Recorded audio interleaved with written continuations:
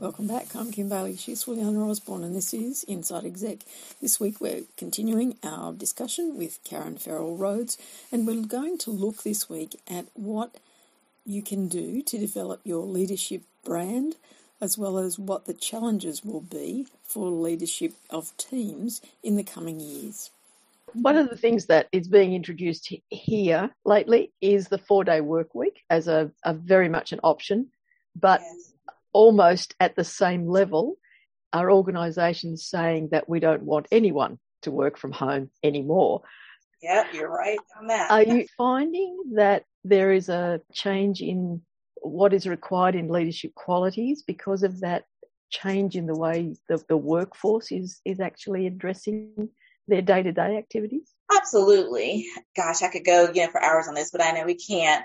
But I'll just say many of leaders in traditional industries, quite honestly, just weren't prepared and weren't agile enough or adaptable enough to effectively lead through the pandemic and the end result of the shorter work weeks or hybrid work styles or purely remote work styles.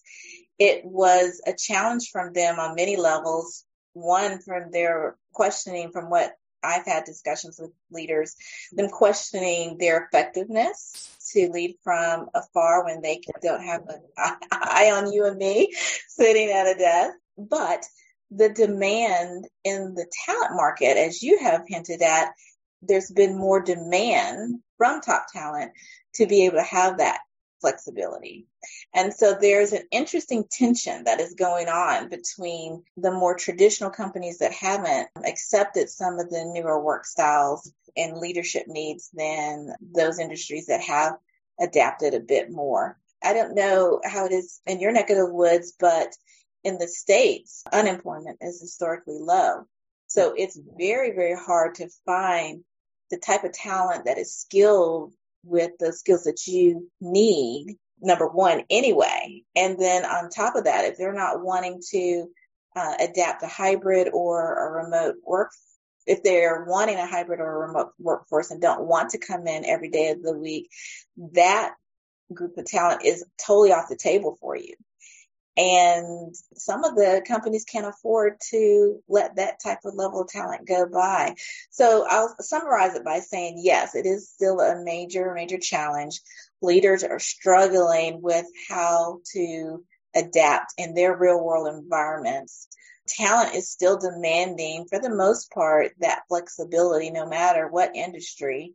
I mean, there's a few that don't mind going back full time, but most are asking the question when they are interviewing or considering new roles, either within the company or external to the company. But it is changing the way we think about skilling or upskilling the leaders of tomorrow to be able to handle. And that was my next question, was if you are a leader at the moment and you've decided that you've done a self-assessment and you've decided that you are very much a hands-on leader and you like the social aspect of going around talking to everyone, feeling like you're encouraging them and moving them forward by being there. And that's not physically there. So, and that's not on the table anymore. You know that your remote skills are not as good. Where do you go to upskill yourself? Interesting that you asked that. There are quite a few regular workshops on how to, they popped up everywhere during the pandemic on how to be a better remote or hybrid leader. But I'm of the opinion that the workshops and, YouTube videos can give you a hint and some thoughts and some ideas, but it's helpful to actually have a coach along the way. If you know that that's a deficit of yours, to have a coach, an executive coach that is skilled in this area that can help you evolve over your period of time that you're receiving your coaching.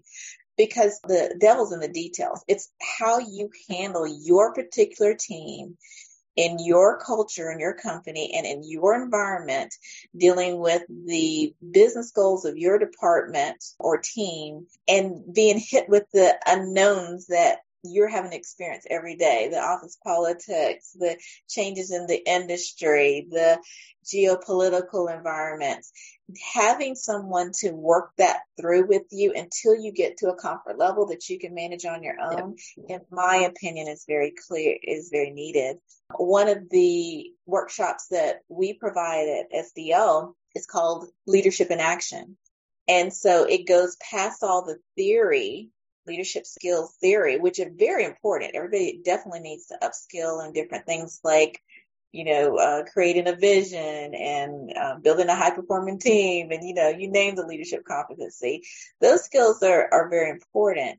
But what I have found, and based on the research that we did for the book, we found that the missing piece was the end result in helping them to understand all of that they learned before and how to apply it in their day-to-day job and role and activity. And that level of support, in my opinion, is a miss that most organizations don't offer, but it's what's truly needed by our leaders. Particularly now where that role is changing so much and so often. Maybe we should get to the questions. If you like, we're flowing kind of good in my opinion, but okay. The first one is for individuals. How do they build a leadership and inverted commas brand? So how do they brand themselves as a leader of a particular style? Yeah, that's a great question. One thing about leadership, I always call it transforming your personal brand into a leadership brand. Okay. A leadership brand is the end result of a lot of activities that you have done up to that point. A leadership brand really focuses on how you have differentiated your impact as compared to your peers or competition. When you're able to stand out in a big way and make a huge impact where people are very compelled to follow your lead, then that's when you become more known or renowned for that magic sauce that you brought to the table. Like your unique skills and abilities that you were able to bring to the table to apply to a particular leadership effort or initiative is what helps fuel what will be known as your leadership brand. A leadership brand is just you being able to associate your name in the minds of others of being an expert at what you do and how you do it. So when your listeners ask, how do I build a leadership brand? What I would encourage them to do is really identify not only their strengths, which is really popular in the world of work, of identifying your strengths. You should do that, but you should take a second look at your strengths and double down and identify what are your unique differentiators. What do you bring to the table that the decision makers in your organization or in your business are dying to know or are dying to, what's a problem that they have that they're dying to solve that you have the unique ability to help lead an effort to do so. Once you're able to do that, and if you're successful with that, that's when you become renowned for your areas of expertise and your name becomes more associated with the work you do, the value you offer, and that's when you start building what is ultimately a leadership brand for yourself. Did that make sense? It does. I'm interested in that sense that we talked about strengths. Obviously, you're going to see that there are areas of weakness. How much do you look at thinking about that these are areas that are probably important and I should make them better? Or do you just say, okay, I've identified them, I know that's the areas that I'm not going to be as strong in, and just be happy that you've identified them and stay with the strengths? Well, I'm going to go against the convention of some leaders like Marcus Buckingham and those who say, only focus on your strengths.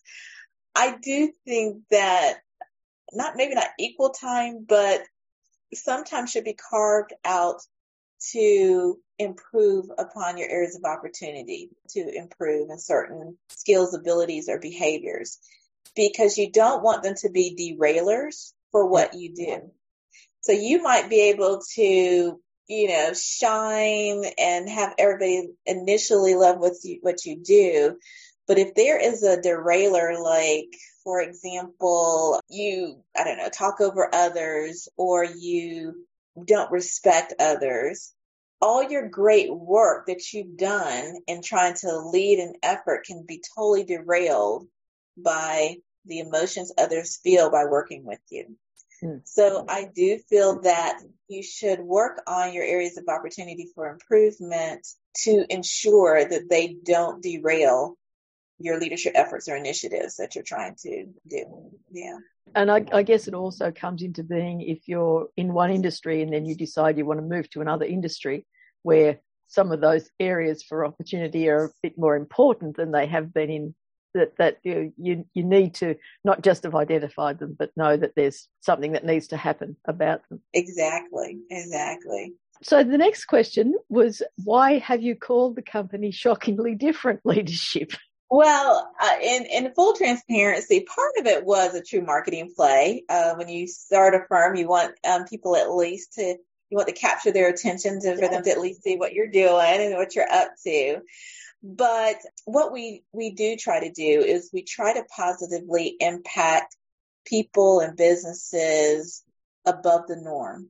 We like to be able to provide value over and above what you could find by searching on Google. Mm-hmm. And in order to do that, we have to find our own differentiators. What can we provide over and above the base of what you could find that will delight our clients and who we work with. And we build that into our values as a company. And then we also hope to help our clients deliver what we call shockingly different results that were better, more positive, and more impactful than they originally thought could be done. And when you're able to do that, that's what helps to generate repeat, business and deeper relationships. And that's what we love to do at SDL. Yeah. So have you been surprised by some results that you've got? Every day. Okay. Every day. There's never a typical day in our business.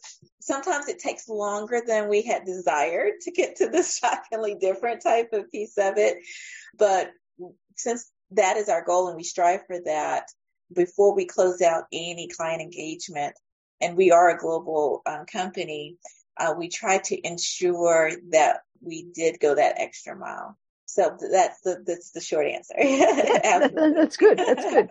Because you need to get that reward as well. You've made the commitment to making yourselves different. So the next one was, are we transitioning from focused leadership to task orientation? And I guess this is a result of people not being in the office all the time, and so not seeing that, not having that day-to-day leadership interaction.